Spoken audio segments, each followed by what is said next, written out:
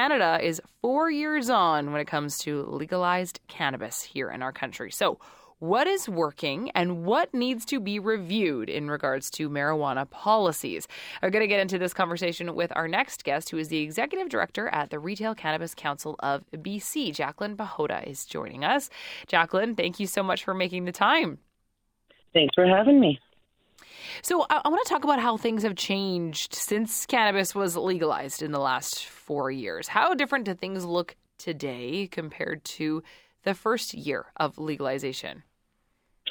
Well, I mean, the progress from year 1 to year 4 has been, hugely significant.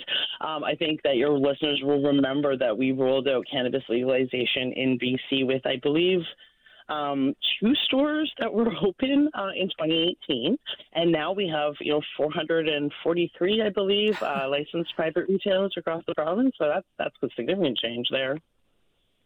It certainly has taken, I think the retail market by storm. There are certain areas in Canada where it seems as if, you drive down the street and you see several cannabis stores that are open. Are they all making money? Are they turning a profit, or are we oversaturated? That's a really good question. I think that, there are a lot of concerns in, various municipalities about license density. So the number of stores that we see in cities and towns across the province. And I think that, there are some significant challenges in terms of, the state of the cannabis market in BC specifically. So, we talked about the expansion. Some of the wins, like some of the changes for your listeners, like edification are, to the door delivery, that's legal. So, you can order cannabis and then have it delivered in the same way that you'd have, a restaurant delivery or a liquor delivery to your door. And, there's a number of other tools that have come to us in the last 4 years. But there is still, a long way to go. I think that that's the best way to put it. And I'm not sure if oversaturation is the right way, but I think that what we need to do is really think about the distribution of the stores rather than the number of them. I think that's more important. Can you elaborate on that, what that would look like in a perfect world? Well, I think in a perfect world, what we would see would be numbers of stores that were based on the density of people in BC. So, picking a number that we thought was appropriate. So, like, we want 1 store per, X number of citizens, adult citizens. And then, looking at that number and saying, okay, that number is, and I don't know what that number is. So if that number is like 500, 600, 1,000, not sure what it is. And then looking at that and saying, okay, we have this number of stores. So let's make sure that, communities that aren't being served right now, so examples I give are Surrey and Richmond in the Lower Mainland. Currently, nobody who lives in those municipalities has any access to legal cannabis because they don't have any legal storefronts right now. So, looking at municipalities like that and saying, oh, wow, that's a big gap. That's like 750,000 people that can't buy legal cannabis, in their own municipality. And thinking, is that really a positive thing? And then, looking at other jurisdictions that might have lots and lots of licenses. Vernon is a good example. We have a significant number of stores. So that distribution becomes, kind of, you start to scratch your head. You're like, oh, why is there almost 1 million people in one area that don't have access? And then there's, smaller communities that have tons of access.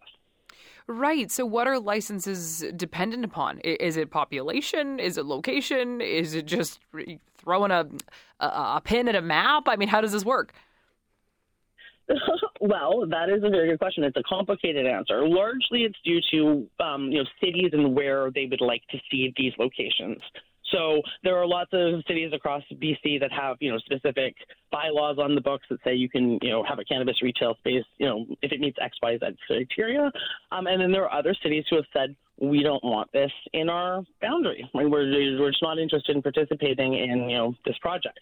So, I mean, those are the main things. It is mostly up to, our municipal mayor and council to say, we welcome this and we want to integrate cannabis into the community in a way that works for everybody. And so how are we going to do that? And I think that, one of the challenges of legalization for BC was it actually happened just after a municipal election cycle, just like we have right now.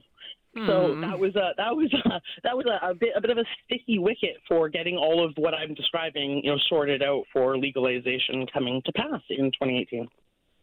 I'm curious, in those jurisdictions where cannabis is not legal and not available, then what does that do to the underground illegal market? It is a gift from heaven to our illicit operators. So, when we have big sections of people who don't have access, people make purchasing decisions for a lot of reasons, but I like to summarize it in like three, right? Like it's, quality, the price, and then the convenience of the product. So if you have an option as a consumer to pick something that is, maybe the same price and the same quality, but one is much more convenient for you to access, the likelihood is you're going to choose the one that's convenient to access. And so if there are no storefronts, you really are dependent on maybe an illicit operator, somebody you knew from the before time, or somebody you saw on a phone pole or something like that. There's lots of delivery websites. And so I think that, we call them access deserts. So these big swaths of communities that don't have access, I think, really perpetuate pushing people into the unregulated market, which remains a really big challenge in British Columbia. We still, are struggling with that market capture, trying to make sure that legal cannabis is the choice that the public is making. Well, cannabis has been legal in Canada for 4 years, believe it or not. So what is working and what needs to be reviewed when it comes to marijuana policies in our nation? We're talking right now to the Executive Director at the Retail Cannabis Council of BC, Jaclynn Pehota. And Jaclynn, we've been talking about the different approach in different jurisdictions in terms of cannabis availability. Do you think that we need a nationwide approach, or at the very least provincially? What do you think would work better than the current system that we have? I think that there's a couple of things that we might want to adjust our thinking on from a national perspective. Federally, I think is a very important point. So there's a couple of things you asked. What's not working with legalization in Canada right now, and I can point to two things that I think are pretty significant. One is the current limits on edible products are very, very, very low. So, a 10 milligram dosage per package, which is, that's a very small dosage of THC. Comparatively, you might look into the illicit market and see something in the neighborhood of, between 100 and 200 milligrams of product, in those edible cannabis products. And I understand that, the rationale behind that is obviously we want to make sure that, kids are not getting a hold of these edible cannabis products and then becoming intoxicated.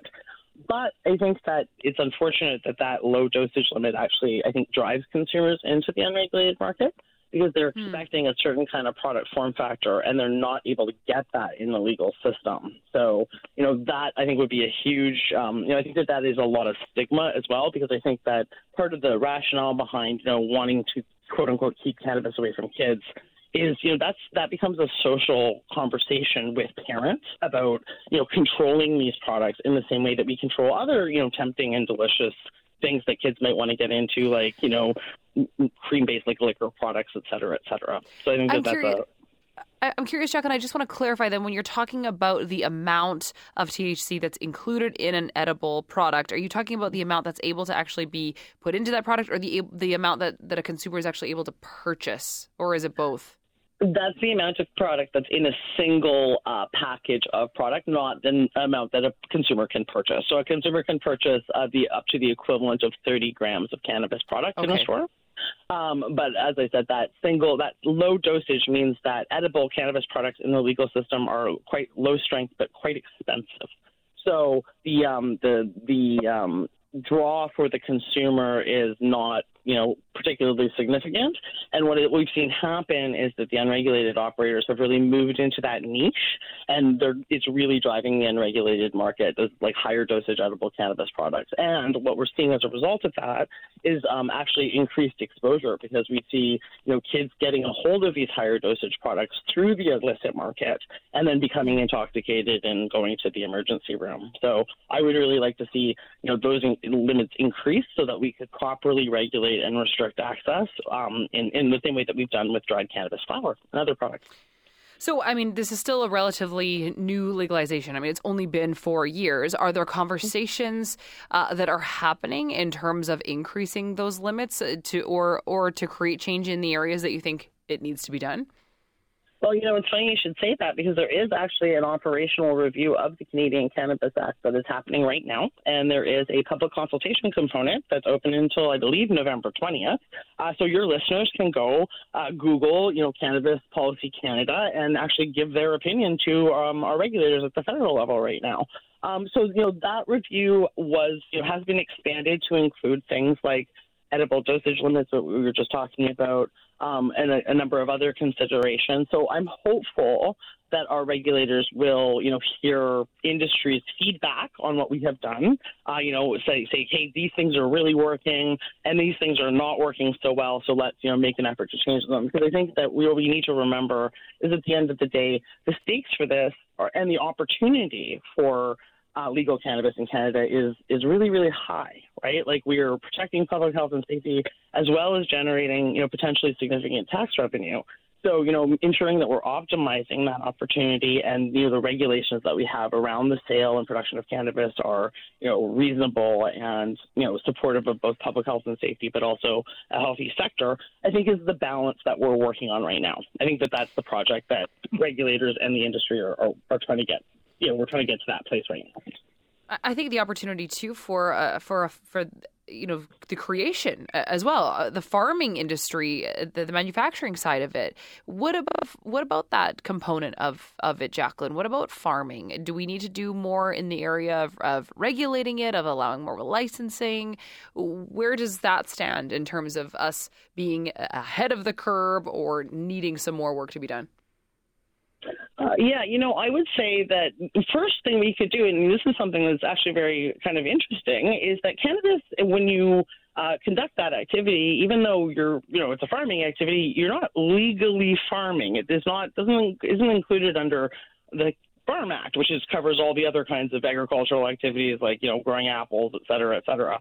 So, these people who are growing these plants are not able to access the same, support programs and, benefit programs that regular farmers are able to access. So that has proven quite challenging for small-scale cultivators. And I think that, in terms of the opportunity that cannabis presents, British Columbia has this international reputation that we have built up over the last, 40 years for having the best cannabis in the world. And I think that, supporting small farmers by recognizing that they're, farming and that, cannabis, it needs to be controlled, is at the end of the day just a plant, and really, focusing on, the future by framing it as a tourism opportunity and for the benefit of all British Columbians, because I don't think that there's any reason that we couldn't, if we had the right regulatory framework, replicate the very successful craft beer and wine, craft brewery and winery model that we have in British Columbia right now, which we know people come from all over the world to visit. Sure. I think, cannabis tourism is another sector that it remains untapped in our country and could be a huge industry. Do you think that, I think to get there, we need to address stigma. Do you think that stigma has changed at all? Do you think that we've made some headway there? I would anecdotally think that we have, but from your perspective, I'm curious, Jaclynn, what do you think? Yes, absolutely. I'm my own litmus test in this particular instance. So I think of the look that people used to give me when I said that I, was the executive director of a Cannabis Retailers Association in 2019 versus today. And I would say that, almost no eyebrows go up. I think that the general public in Canada has embraced the sector. They were welcoming of it as a vast majority, and that there isn't a lot of concern. I think that, we've been very successful in ensuring that public health and safety have been protected through this whole endeavor. So, I think that there is hesitance on the part of our elected officials and our regulators. I think that they feel much more hesitant than the general public does.